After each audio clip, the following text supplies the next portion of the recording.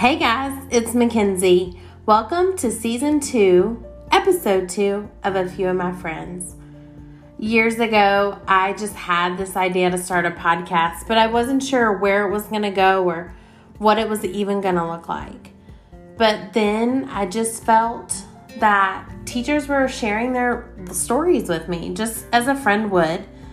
And that's why I started this podcast, so that people could hear their stories, maybe feel like they're not alone, maybe understand where teachers are coming from and what it's like to be in a classroom dealing with 20 children while you're dealing with infertility at home or a breakup.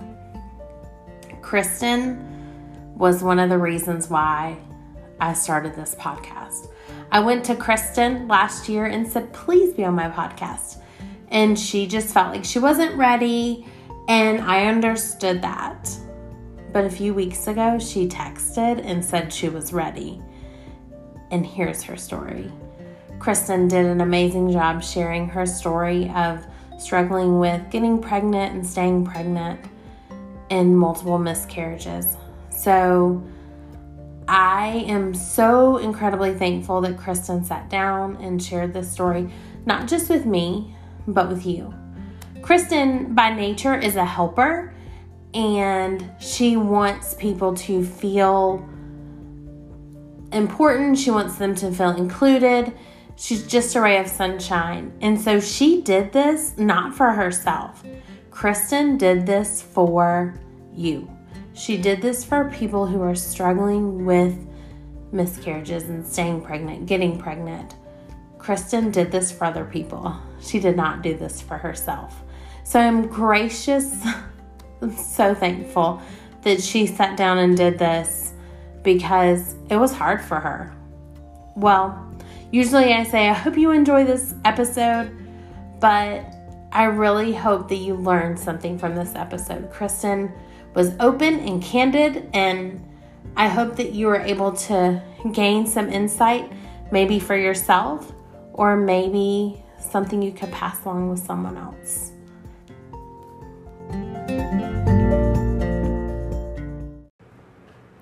All right, I am here with my friend Kristen. Kristen and I have worked together for 5 years. And I knew about Kristen long before she worked at my school. Her mother-in-law was my real estate agent and helped me get this house. And then her sister-in-law worked with me at another school. And so I've known about Kristen.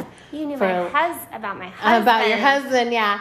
And then now I know Kristen. And so I was really excited. And then we're just friends. All right, so you've been teaching for 5 years. This will be my 5th year. Okay. It seems like a lot longer, but it feels like a lot longer. Okay, so what made you want to be a teacher? So I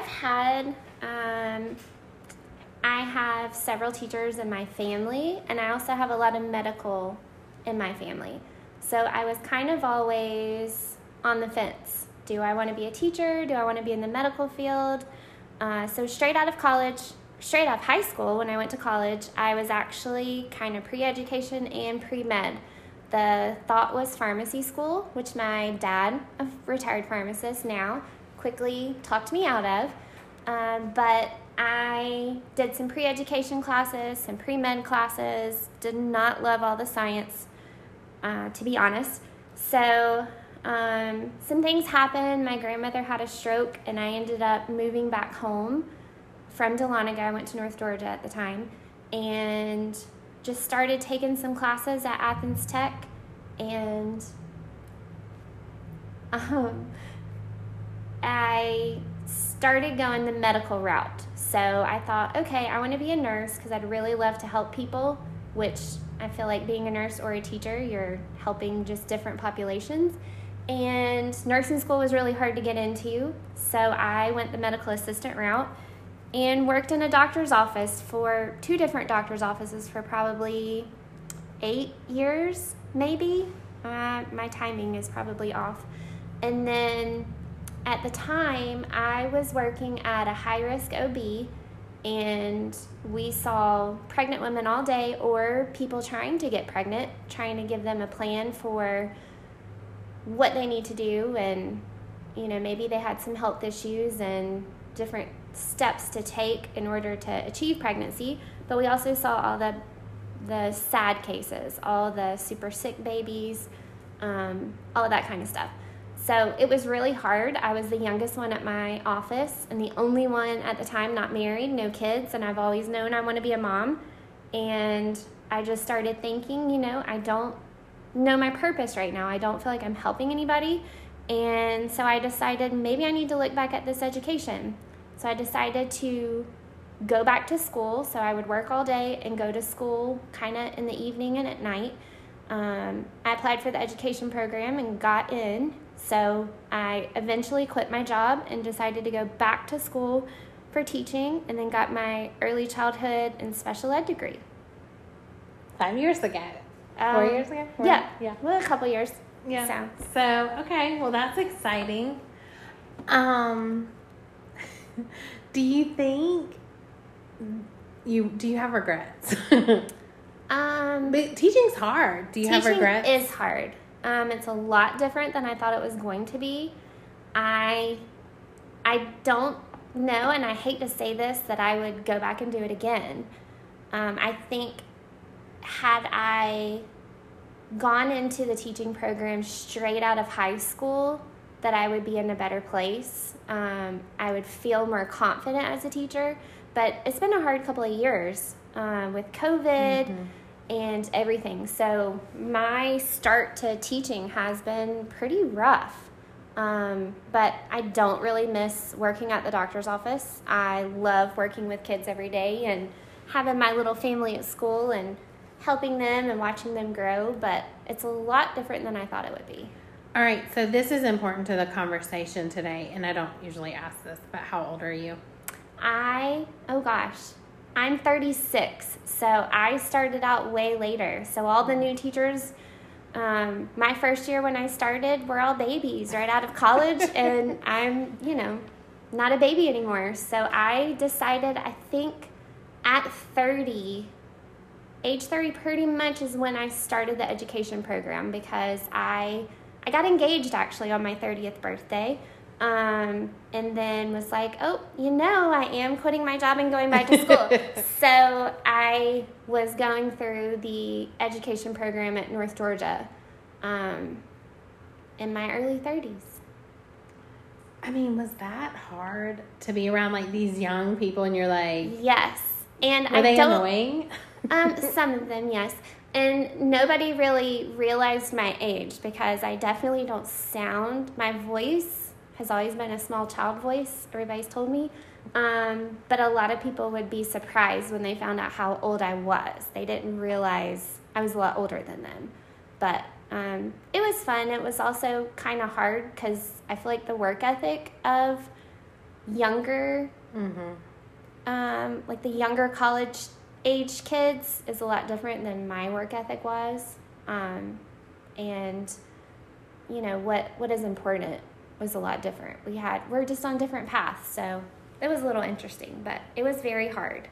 And then, using up savings to help pay for things, and being stressed about not having a job because you're in school and not wanting to depend on people. But when did you get married? So I got engaged on my 30th birthday, which is actually New Year's Eve, and then we got married the following October. Okay. So he was working. Yes, he was working. And he's a couple years older than me, so. He's established. Yeah, he's established. Okay. Well, one of the things that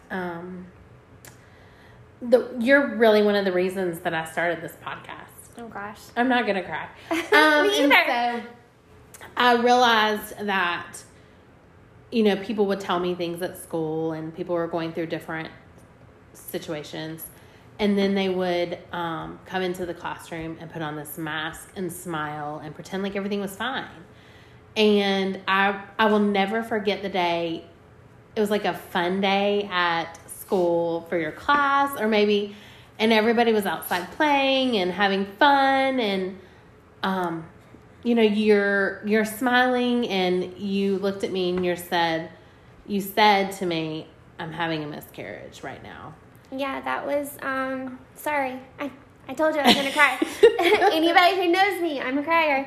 That was our inflatable day. So that was the year, because of COVID, we could not have like our typical field days. Is that right? Yeah. So we had those huge inflatables outside, and I was trying to have so much fun with my kids because they were so excited. But yeah, I was going through a miscarriage at school, so I had to kind of keep running inside to go to the bathroom and then try and come back out and put on my happy face for my kids. So yeah, teachers definitely have to put a mask on a lot of times and pretend that you don't have personal things going on, because the kids don't need to know about that, and you need to be there for them 100%. And I looked at you and I was like, go home. Like, we can figure this out here.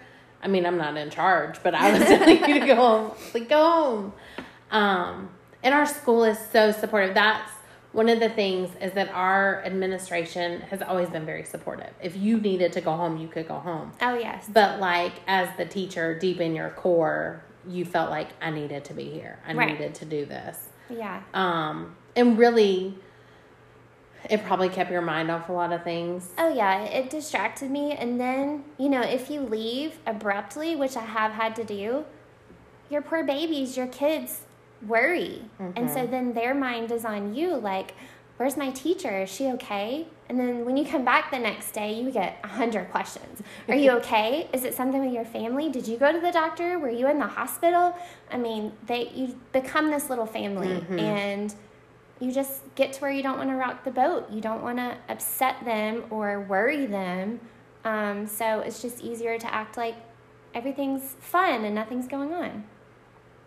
And deep inside, you're dying. Yeah. Oh, yeah. Okay, so how many, that's a terrible question. How many miscarriages have you had? So right now, I have been pregnant 6 times. I have one precious, perfect, almost 3-year-old. 15 more days and she'll be 3. But so I've had 4 miscarriages, and I've also had an ectopic. So I've kind of got a long list. And you've tried all the things that you know to do, because you probably come to the table with some background knowledge working in the doctor's office. Yes. I mean, this all really caught us by surprise. You know, I worked there. I saw all the horrible things. I mean, we had great things too, but you never think it's going to happen to you. You know, so many people get pregnant all the time, and you just think, okay, well, you know, it's easy. It's easy to get pregnant and have a baby. You never think that there's going to be something wrong. But actually, our first pregnancy was a surprise. It was the ectopic pregnancy, and it happened before our sweet Ellie. So I had like a typical period. I'll try not to talk too much about personal things. But I had no idea. I had a period, and then a couple weeks later, I started feeling really nauseous and had all these symptoms, and was like, oh my gosh. I took a pregnancy test and went to the doctor because it was positive. I was pregnant, and I actually was on birth control. So I was panicked, so they had me come right in, and they drew the labs, and they're like, you're pregnant, and we're like, okay, this is awesome. And then I had to go back a couple of days later to make sure my levels were rising, and they said, oh, it's not looking right. We're thinking something's wrong. Let's do an ultrasound. So they saw it was an ectopic. It was in one of my tubes, not where it was supposed to be. So I actually got my Dr. Roseman, who I used to work for, I got him to do a second opinion, I guess. And he was like, I'm sorry, it's an ectopic. They said I need to go to the hospital right away because it can be life-threatening. And went and got a shot, and it took 3 months for my body to go through the process. I had to go 1 to 2 times a week to have my blood drawn and just make sure that my body was reacting the way it should to the medicine. So then after that, they're like, well, you've had an ectopic. You are at an increased risk of having more ectopics. So whenever you get pregnant, call us right away. You're going to come in as soon as you have a positive test and do blood work. So we waited a couple years and decided, okay, we're ready to start trying. I got pregnant right away, and I feel like it was October I got pregnant. Went to the doctor's office within that week, did my blood work. They were like, okay, the numbers look great. Come back in 2 days. Numbers look great. And, 9 months later, we had Ellie. It was a perfect, normal pregnancy, no problems. She came the day before her due date. So we were excited not to have another ectopic since they said we could. Am I talking too much? Well, describe Ellie. Like, I've known Ellie, but describe her. Like, let's give some happy. Oh my gosh, she is perfect. She's my little shadow. Mm-hmm. She loves her daddy, don't get me wrong, but she is 100% a mama's girl. I've been told it's because I nursed her for so long that's why, but she's just so sweet. She is really into Peppa Pig right now, and actually has been talking with an accent some this week. Some of her grandparents are on a trip, and she's like, are they coming back from holiday today? So that's been fun, but she is constantly going. She loves to sing and dance and shake her booty, loves snuggling with me, and actually sleeps in the bed with us. So, we're those parents. We can't get her out. But yeah, she's everything. She's been the biggest blessing. It's been so fun because I held her right after you had her, not too long. Oh, right? yeah. And so it's been fun to watch her grow. And like the other day she was talking in sentences and I was like, wait, when did that happen? She was like, I know. I remember thinking like, oh my gosh, is she ever going to talk? And actually talk to the speech pathologist at school because I was like, I'm so worried. Some of her sounds don't come out right. She's not talking. And then it's like the next week, I don't know what happened. She started talking in sentences, and now she does not stop talking. And she gets really upset if you don't acknowledge her with words. A lot of times we just kind of shake our head, and she's like, no, Mama, you're not answering. So, yeah, she's going to be like driving a car next week, it feels like. Time is going by so fast. So, yeah. She's so cute. Okay, so not long after you had Ellie, you wanted to start trying again. So we decided when we had Ellie, we're like, okay, we're going to wait until she's a year old, and then we'll start trying again. And we honestly thought, it'll be no problem. We'll have another one. We want two kids. That's the goal. So we started trying after her first birthday, I guess. And I got pregnant, and we went to, my husband actually could not go with me, I think, to this one, to my first ultrasound. He did go with me to that one. It's all runs together. But so we went, I had the blood work the first week. My numbers were rising. I went 2 days later. My numbers were still rising, and they said, okay, we'll see you at 10 weeks for your first ultrasound. So we go in at 10 weeks, and the ultrasound, there was a baby, but there was no heartbeat. And they said that the baby had stopped growing at 6 weeks. So it had been a month of the baby still, my body clinging to it. So that was our first miscarriage, was a little over a year after Ellie was born, in October of 2020. So they said I could still have a miscarriage. My body could do what it's supposed to do, but it had already been a month. So they were kind of encouraging us to move towards other steps because it had been a month and my body was just kind of still clinging to this, thinking it was pregnant. I had no idea. I was still nauseous, not eating a lot. I was having all the symptoms, so had no clue that we had lost a baby. So they scheduled a D&C for me. This was kind of during COVID times, so Blaine wasn't even allowed to walk me in the building. So I walked in, signed myself in, they put me in the hospital gown, and then once they came to talk to me, I just broke down. It just all became real, and they let me hold my phone longer than usual so that I could talk to Blaine on the phone because he was in the parking lot. And I'd never felt so alone. The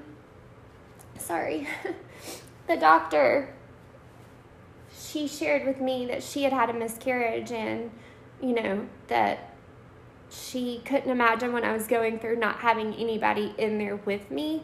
So she sent some nurses to come and sit with me, and they were nothing but amazing. And that was the first time Ellie had ever spent the night away from us because we had to be there, I think, at 6 o'clock in the morning. So she spent the night with some grandparents the night before, so that made it even harder not having her. So, yeah, that was pretty quick, I guess, but the grief and pain from it, just knowing what had happened, didn't go away for a while, and I don't think it has. Sorry. What time of year, I have to live life in school years? Okay, this was the beginning of school. Well, October 8th, 2020. So we've been back to school for a little bit. I know I told you I was pregnant, but, none of my kids knew. Mm-hmm. So I scheduled it for, I think, a Thursday because they didn't operate on Friday. So I missed Thursday and Friday of school. So... and then you came back. And then I came back on Monday. Yeah. Yeah, which looking back, I should have taken some time, but you don't feel like you can. You feel like you need to be there with your kids, and, yeah, I needed to be there. And it also took my mind off of things, but I know I should have taken a few more days. But I thought, okay, I've got Friday, Saturday, Sunday. I can go back Monday. It's okay. So, yeah. But it was not okay. Oh, no. But you just put that mask up and push through and do what you need for your class, for your little family at school. And so that was October. And then did you guys start trying again shortly after? We waited a couple months. So that was the beginning of October. Waited a little bit. And I think the following February, we're like, okay, it's been a couple months. They told me once I had one period, we could try again, that they used to say you had to wait so many, but they're like, it's okay, you can go ahead and try when you're ready. So we tried in February, got pregnant first time we tried, and went for the blood work like the others. As soon as I had the positive pregnancy test, went 2 days out of a week, and they're like, oh yeah, things are looking great, we'll see you at 10 weeks. So that is the one that one of the miscarriages I had at school. So I lost that baby around 7 weeks. We had never had an ultrasound, but that was the day of the inflatables you were talking about. I think that morning I had started spotting and was having a little bit of cramping, and just thought, this happens a lot. A lot of people have spotting in their pregnancy. Things are going to be good. We've been praying about this, and it's going to be okay. But so I lost that one. It started at school, and then as soon as the school day was over, I went home, and, things kept happening. So that was March of 2021. And then we waited a couple more weeks. And, at the time, we had 2 miscarriages. So the ectopic and the miscarriages, they say, were totally unrelated. Like the ectopic was just kind of a fluke almost, and they were saying the miscarriages were too, because we had a perfect baby. We had a pregnancy. Everything went well. So they couldn't really give us any answers, but we hadn't taken any steps to find out answers, blood work. So the thing is, when you have a miscarriage, they don't push for testing or looking into it until you've had 3. So they call it recurrent loss once you've had 3 miscarriages in a row. So let's see, we lost that one March, and then that summer was like, okay, it's summertime. There's not the stress of school. There's not the just typical stress of work. Maybe this is the right time. Let's try for another baby. So we tried, got pregnant right away, and went and did the blood work like all the others. Blood work was fine and great. They said, we will see you at 10 weeks for your ultrasound, and to do genetic testing blood work, just to see like risk of Down syndrome and different things, which I had done with Ellie. Because of working at Dr. Roseman's office, I know so much, and if there was something they could find, I wanted to be able to educate myself and be prepared for when the baby arrived. So it just helped ease my anxiety to have that blood work. We went in at 10 weeks for the ultrasound. It was 4 days after Ellie turned 2. We had just had her birthday party, and I wasn't feeling great at her birthday party, middle of the summer outside. And I remember talking to you and some friends about how I was feeling and being excited for the ultrasound. We had an ultrasound at 6 weeks, a confirmation, and we saw the baby moving around. We saw the heartbeat. Everything was looking great. So we were so very optimistic. And then they said, we'll have you come back at 10 weeks just to check again and to do this blood work. So we went in, and before they drew the blood, they said, let's go take a look. So they did the ultrasound, and as soon as it was on the screen, I could tell that there was no heartbeat. So the baby had stopped growing within a few days probably of our ultrasound at 6 weeks. So I was supposed to be 10 weeks, but the baby hadn't grown since 6 weeks. And so once again, the baby had been there for a month, and I had all the pregnancy symptoms. I had no idea, no spotting, no cramping, nothing. So I had no idea that we had lost another one. So they started talking, and I said, I can't do a D&C again. And they said, well, we really think you need to do a D&C or take some medication to help move the process along, which neither is ideal. You don't want to do either. But I was also worried, it's been a month. How long is this going to take for my body to realize, hey, you're not pregnant? And school was starting the next week. So we had pre-planning, and it was a stressful year. They had renovated the school. We had no furniture. We were getting a brand new principal. Everything was changing. So I remember telling Blaine, school's starting next week. We have to move through this so that I'm ready for school. I got to be ready for my class. I can't be running out of my classroom the first week of having babies because I'm losing a personal baby. So I said, I think I'll do the medication. And they didn't give me any warning. They just said it'll take a couple hours for things to start going. I had no idea what to expect. So Ellie went to another set of grandparents, I think, because I was worried as to what it was going to be. But I told my husband, no, go to work. It'll be fine. So the morning after going to the doctor, I woke up and I felt like I was starting to have a period. But I took the medication, and it was worse than childbirth. I have never experienced the pain that I did during that.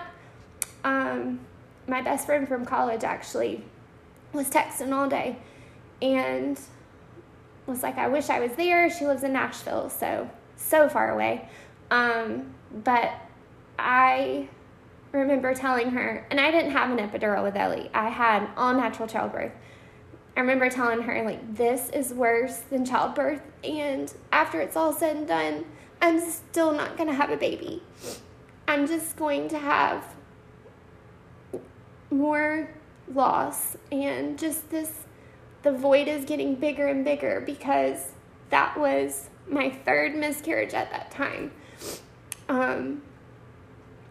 So I remember Blaine calling and checking on me, and I was in so much pain, I couldn't get the words out. I couldn't talk to him, so he left work and came home right away, and it was a lot for him. So I remember just telling him to go in the other room, I'll be okay, because it was hard enough me going through it, but I didn't want to put him through it too, having to see me in so much pain and having to deal with all of it. It's hard for him to go through some of that, and I want to protect him, I guess, and just be strong and be like, I can do it. He came and held my hand a lot, but I knew it was hard for him, and he doesn't open up and talk about things, so I just told him to go in the other room. That process took probably 12 hours. I'm not really sure, but I pretty much stayed in bed for a couple days. So that was right before school started, and then, I'd already told some people. Through all of these, I told people I was pregnant because I was so excited, and, I don't want to... I didn't want to hide it. I wanted to be excited, because you need a support system. You need your family, you need your friends, and you need to be surrounded by people that love you and understand you. And I needed people to hold me up when I kept getting beaten down. And if I hadn't told anybody I was pregnant again, then I wouldn't have anybody to check on me. I wouldn't have people texting, reaching out during the good times, the bad times. So, yeah, that was the third one. Keep going. At this point, do you feel like a failure? Oh, for sure. So I felt like such a failure. I just felt lost and embarrassed. I remember, I don't know who I talked to, but just saying, am I crazy to keep doing this? Because I felt like I was letting down all my friends and family. I felt like I kept, oh yeah, we're pregnant again, and then everybody's all excited, and then within 2 months, it's like, oh, well, we're having another miscarriage. And I got to the point where I couldn't even make those phone calls or send the text message. I think I even asked you at one point, can you please let so-and-so, let these people know at school, because it's hard to keep saying the same thing. It's hard to keep sharing, oh, we've lost another one, and then you have to tell your parents, and, I have 2 sets of parents, and Blaine has a set, and then we have siblings and grandparents, and, I wanted people to know that we were pregnant, because I wanted people praying for us. I wanted people on our side. But yeah, I felt like a failure, like my body's broken. I still do, I guess.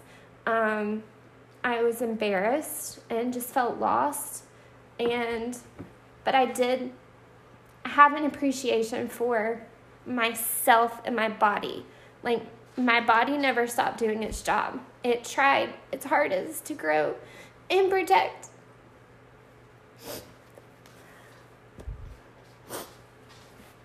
All these babies.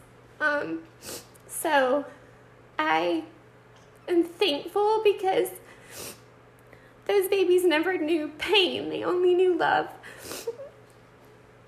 But yeah, I feel defeated. I still feel defeated. After that one around Ellie's birthday, we had reached lucky number 3, I guess. So once you've reached the 3rd, they decide, we can do some testing. So I did testing with my doctors in Athens, and they were like, everything's normal. They did some testing with Blaine as well, and they're like, everything's fine. We don't really understand.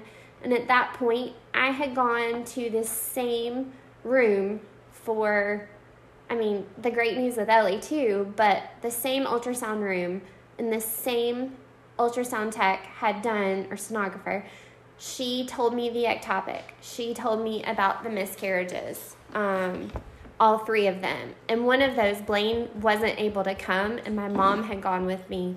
And I remember her being so excited to see that ultrasound. And then as soon as it came up on the screen, I knew it wasn't okay because I had seen it. But my mom hadn't seen it. And so I felt so bad that she was there, so excited to see another grandbaby. And then she had to be there when I got the news that it was another miscarriage. So at that time, I told Blaine, I'm ready to, nothing against my doctors. I loved my midwives. I loved everybody there. But it was just too much bad. I'm like, I need a change of scenery. So we decided to go up to Brazelton, because it's kind of closer to our house, and get a new doctor there. So they did a whole panel of blood work in addition to what I'd already done. And they said, we just think these have been a fluke. We know you can do it. You have a perfect baby. You had a normal pregnancy. You can do this. So go ahead and try again. We made a plan for me to start taking baby aspirin every day, and then to take progesterone once I got pregnant, and hopefully both of those would help hold the baby, because I can get pregnant, I just can't stay pregnant. So May of this year, we had, a consult. No, that was May of last year. Anyway, we decided to go ahead and try again. So I guess it was May of this year. I just said May of this year. Sorry. We decided to try again. I got pregnant right away. And we did not go in for, we didn't make it to the ultrasound mark. We were on spring break on a trip, and I started spotting and totally panicked. And my daughter was panicking at the same time. So my poor husband was like, what is wrong? You need to, take a minute, and we got to deal with her. And I'm like, but I'm losing another pregnancy. And he's like, you're jumping the gun. And so I remember we were up on a mountain. We had to drive down to Dollar General to get supplies, because I'm like, I had nothing. I was hopeful that this pregnancy was going to go the way it should. But so then it just increased, and we hadn't told anybody we were pregnant, but we were with my dad and stepmom and brother and sister-in-law. So we told them that, I was spotting and pregnant and thought I was miscarrying again, but just hope for the best. So went for an ultrasound the next week, and they were like, we're so sorry, but the baby's measuring like 6 weeks. There's no growth. Went back the following week to check again, and it was the same. So that one I miscarried on Easter of this year. And that was, we were with some family, and they didn't know I was pregnant. And I know I was short and with my comments, and I was just in pain and trying to hide it, because it's hard to keep sharing that. And then, I don't know, you can't stay home, because then it's like, well, where's Kristen? Why is she not here? So just trying to be everywhere you need to be and have a happy face. And also, it was my daughter's Easter, being excited for her.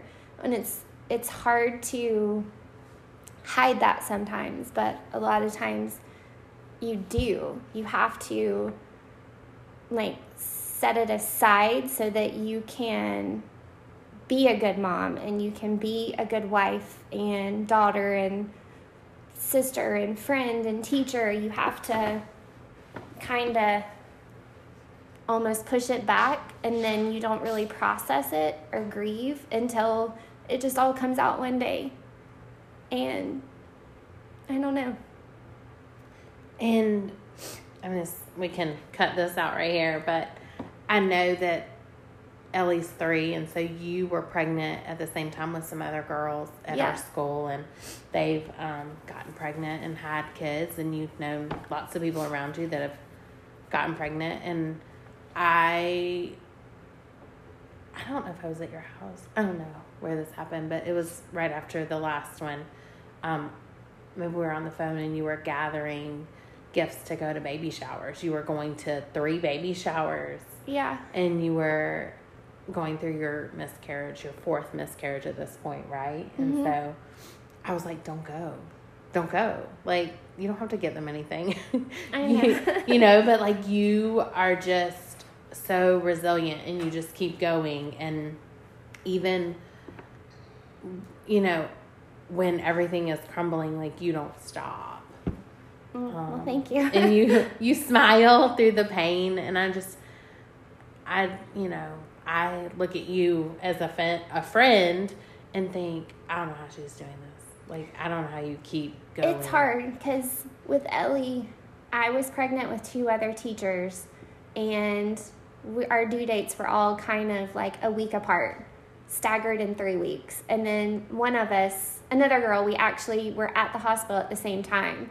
She was put into the hospital to be induced and monitored, and then I ended up going later that night, and I delivered Ellie before she delivered, and her sweet boy came the next day. But so I tried to talk both of them in like a year later. I'm like, okay, let's get pregnant again. Let's do it again, because we clung to each other, and during our pregnancies and then early mom life, we talked all the time. And one of them was like, no, I'm not ready. And the other was like, okay, let's do this. So we were pregnant at the same time, and then I lost it. And then, she kept going and has a beautiful little boy. And then the other friend, she just delivered her daughter, and I'm so excited for them. I've had so many friends have babies. Friends at school, because all of my friends, their babies they started way before I did. So their babies are kind of grown. Some of them are having babies now, but we were, our paths are a little different. The timing is different. But it definitely is hard to be there and see. It's hard. But it doesn't take away my excitement for them. I'm so excited. But I don't think I could not go, because then I would feel just like a horrible person, and I want to support my friends and be so excited. But it's definitely tough. It's tough finding out people are pregnant when, you didn't know that they were trying to get pregnant, and you're sitting here trying and you keep failing. But yeah. All right. So what's next? We have hope. What is next for Kristen? Yes, we have hope. I feel very selfish to want another child so much. But our thoughts have just always been 2, and Ellie is just so perfect. And it's so hard. We play with a little friend that was in her class, and she has a little sister. And we come home, and she's like, Mommy, I want a sister. Mommy, can I have a baby? So she asks all the time. Right now, she's obsessed with baby dolls. All the baby dolls have diapers. All the baby dolls right now are getting milk. Yesterday, we played with a teacher from school, her little boy. They're the same age, and she's got a precious new baby. So last night she was sitting there telling me, Mommy, I got a baby in my belly. You want to see? Her name is baby Kendall, which was the name of the little baby we were with. And she was like, I'm being Miss Lindsay. I'm pretending to be Landon's mommy. I'm like, well, she doesn't have a baby in her belly anymore. The baby's here. But so we're not giving up yet. We have just finished so much lab work. I went in May and had a procedure done. It's my second, where they looked at my uterus the first one they did, I guess last year, looked at my tubes to make sure there's no scar tissue and that they're good, and my tubes looked fine. This year, they looked at my uterus to make sure there's no abnormalities, and they said everything was fine. I think they drew 14 tubes of blood on me, and I have no idea how many on Blaine. He said he didn't look, but he went and had all the blood work done too, and he had some other things done that and then we both had a genetic carrier screening done. So we have gotten all of the results back. We haven't had, my genetic carrier screening's not back. It's back, but I can't see it for 2 weeks. Nobody's anxious or upset about that. But we found out he is a carrier for cystic fibrosis and also galactosemia.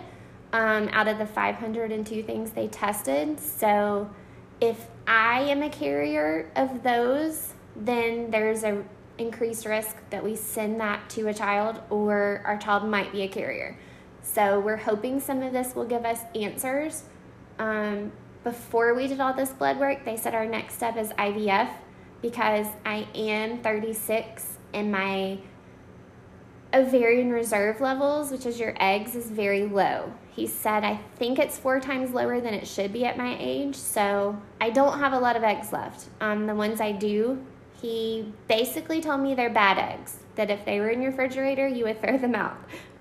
He didn't have great bedside manner. But so he is saying IVF is the next choice, next path for us, but we wanted all this blood work to see if there's some more answers, but I don't think we're quite ready to give up. I'm okay if we don't have any more. Ellie is everything, and we give her all of our love and attention, everything we can to her. So I'm trying to accept the fact that maybe there aren't more kids in our path, and that's okay. I just got to convince Ellie that it's okay. But I'm hoping that we maybe just get surprised one day, and it happens. But I don't know. We're going to just keep pushing forward. All right, so in 2 weeks you meet with the doctor and you'll go over We'll go over all the typical, everything. Like they checked my thyroid, they checked all the things. He did a super extended panel, so he's going to go over all of that in 11 days. I'm not counting down or anything. So yeah, I'm hoping, I feel like there's an answer somewhere as to why things keep happening. Maybe there's not, but I'm hoping to better understand. I feel like my body is failing me and my family, which I know my husband would never say that, but so yeah, 2 weeks and we will see. But you said that your body is protecting Yes. the baby, and so that's what we have to hope and think, right? Yes. All right, so I'm excited to see what happens in 2 weeks. I'm sorry for all the tears. Oh no, my gosh. I mean, that's what happens. But you know me. You know I cry all the time. That's why we're friends. Like her too. I mean, it has really been an honor to walk through this with you, even though it's been sad and bitter. Just the fact that you're I'm pregnant, and I immediately start praying, and you don't know, but I reach out to another coworker and I tell her instantly too, and I'm pray. I can guess who. And so I'm pray, and so there are people praying for you. Thank you. Constantly, and we walk through this with you because we love you, but also, like, we want what you want. Like, if you wanted a new dog, we'd celebrate that too. Or a new car, whatever. But this is a lot. And so I want you to know you're not alone. And I think that, you have to have that support system. And I think that you've built that around you. Yeah, support is key for sure. And so I like to end this with, like, a tip or something you like. But first, when you came in today, it's so funny because we were both on Facebook scrolling, and you came in and you read this poem to me. And I was like, oh, I read that today too. And then we figured out we have a mutual friend on Facebook that, like, we didn't realize. Yeah, and I was that's like, crazy. I read that. This. Yeah. And so I want you to share that because I think it's good. Like, for anybody. It spoke to me this morning, and I screenshotted it. I'm going to save it. So thanks, Emily, one of my mentor teachers in student teaching that Mackenzie also knows. Crazy. But she said... Because we went to school together. Oh, that's right. So she posted and said, for anyone who might need this today. So it's called Rain. You don't have to be positive. You don't have to feel guilty about fear or sadness or anger. You don't stop the rain by telling it to stop. Sometimes you just have to let it pour. Let it soak you to your skin. It never rains forever. And know that, however wet you get, you are not the rain. You are not the bad feelings in your head. You are the person experiencing the storm. The storm may knock you off your feet, but you will stand again. Hold on. And I feel like I've been under a gray cloud. And it's funny. The song my grandmother sang to me growing up. The song I walked down the aisle to. The song I sang, oh my gosh, to Ellie when she was in my belly. We called her Ellie Belly for a while. And all the other babies I've sang too. And I sang it to Ellie last night. You are my sunshine. Because she is my sunshine when I feel like I've been in a dark cloud. So I read that today, and it was something I needed to hear. So there is light. There is light. Yes. There is the sun is coming. The sun is here. Well, I really appreciate you doing this. And I always end with, like, asking what is the tip, a strategy. I have my teacher bag. What is something that you... I don't think you're going to like my answer. Everybody always says that, and I'm like... So no. I've been thinking about this because I've listened to every episode you've posted, which you need to post some more. Wait a while on this one, maybe. But I can't... What I could come up with trumps everything I have in my classroom or all of my tools, but it's your people. Which I can't look at you. Okay, I'm sorry. I like this way. You are one of my people. You have to have that support system. I mean, not just as a teacher, in life. You have to have your group of people that are going to be there for the good, the bad, the ugly, the funny, all of it.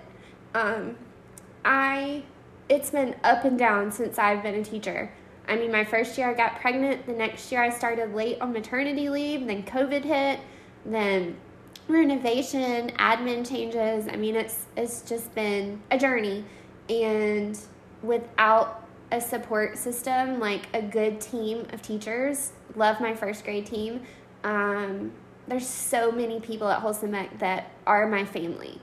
And without your family, your support system, I mean, you're not going to make it. So my thing is not a thing. It's just a group of people. I mean, you can't do it all yourself. You can't get through life without having your people. So my thing are my people. No, I think is that that's okay? Perfect. Yes. Okay. And I and did tissues. that. I always have tissues. I thought of that question a long time ago, and then as I interviewed people, and their responses, I was like, this was the dumbest question, but also some of the deepest responses have come back. And no, I love it because I've asked you about the teacher bag and I bought a teacher bag. So yeah, I'm your support system, your people. Mm-hmm. That's important. Yes. All right. Thank you. You're welcome. But no, really, I appreciate you. You were one of the first people I asked to do this. I know, and I put it off a long time. I'm sorry. And finally one day you texted me and you're like, I'm ready. And I was like, oh no. And I tried to gather my thoughts, and I wrote a lot of stuff down, and I haven't even looked at it, really. There's so much I could say. Well, but I hope talking about my experience can help other people. Mm-hmm. I don't know. Miscarriage is something people don't talk about. It's one of those things that you don't discuss, and I don't understand why. Because, in life there's a lot of pain, and in order to have, you've got to feel it all. You go through all the emotions, but miscarriage is something real. It happens 1 in 4 pregnancies. It happens. It's something, there's so many people around you that have probably had one, and you don't even know it because for some reason people don't talk about it, and it helps to talk about it. So thanks for letting me talk and cry. Anytime. All right. Thank you, Kristen. Hi friends, it's Kristen. Just had a few statistics to share with you. 1 in 4 pregnancies ends in loss. I am 1 in 4. About 15% of pregnant women experience sporadic loss of recognized pregnancy. 2% of women have 2 consecutive losses, and you can't even call it recurrent losses until you've lost 3. So 1% of women have 3 consecutive losses. After 1 miscarriage, the chance of having a second miscarriage is about 14 to 21%. After 2 miscarriages, the rate increases to 24 to 29% chance of having a miscarriage. And after 3 miscarriages, the rate increases to 31 to 33% of miscarriages. So there's probably many people around you that are going through this or have experienced this. Maybe some people don't feel comfortable talking about it just yet, but I just wanted to share a couple of things that have helped me and have helped other people that I know that have gone through this, because it's hard to know what to do when somebody is experiencing loss of a baby. One thing you can do is share comfort food. Take them something. I remember Mackenzie offered to bring me ice cream, Dairy Queen, I don't know how many times, and I probably turned her down every time because I'd hate for somebody to have to do that. But sharing comfort food, or just bringing them Chick-fil-A or just anything, offering to get groceries or comfort food, and have an open ear. Just listen and give them lots of love. And one thing to know is words usually don't bring comfort. Don't take it personally. It's hard to know the right thing to say, but one thing not to say is it wasn't meant to be, or at least you can get pregnant. You have to understand that words that you say can't help, and you just have to be okay with that. It's better to just be a listening ear and just say, I'm so sorry. How can I support you? What can I do? And also, do not take anything personally. People need time and space. If they don't call you back or text you back, or maybe see you in the hallway and run the other way, don't take it personally. They just need time and space. They're not trying to ignore you. It's just they're having a moment. One thing Mackenzie was for me was a messenger. And you might need to be a messenger if they need you to be. It's hard to keep sharing the news over and over. It's equally as hard if you forget to tell someone and then they ask you how you were feeling and when the due date is, and you realize, oh, I forgot to share the news. That happened to me this last time. I had shared the news with a neighbor that I was expecting, and a couple months later, she texted wanting to know how I was feeling, and I had to share the news that we had lost the pregnancy. And one last thing, when you have this and you share it and somebody says, well, it's very common, it happens all the time, I know it comes from a good place, trying to make you feel better. They're trying to comfort you and show you love and be supportive, but it's unhelpful and it can be hurtful. Not that people are trying to be insensitive, but that's the way it feels when you are in the shoes of going through a loss, when that is your journey at the time. Something I thought about, if somebody you know loses one of their parents, you don't go to that person and say, well, at least you still have your other parent. And that's something I've heard a lot. I've heard, well, at least you have a daughter. You know, why should you? It's okay. At least you have a daughter. We know you can get pregnant.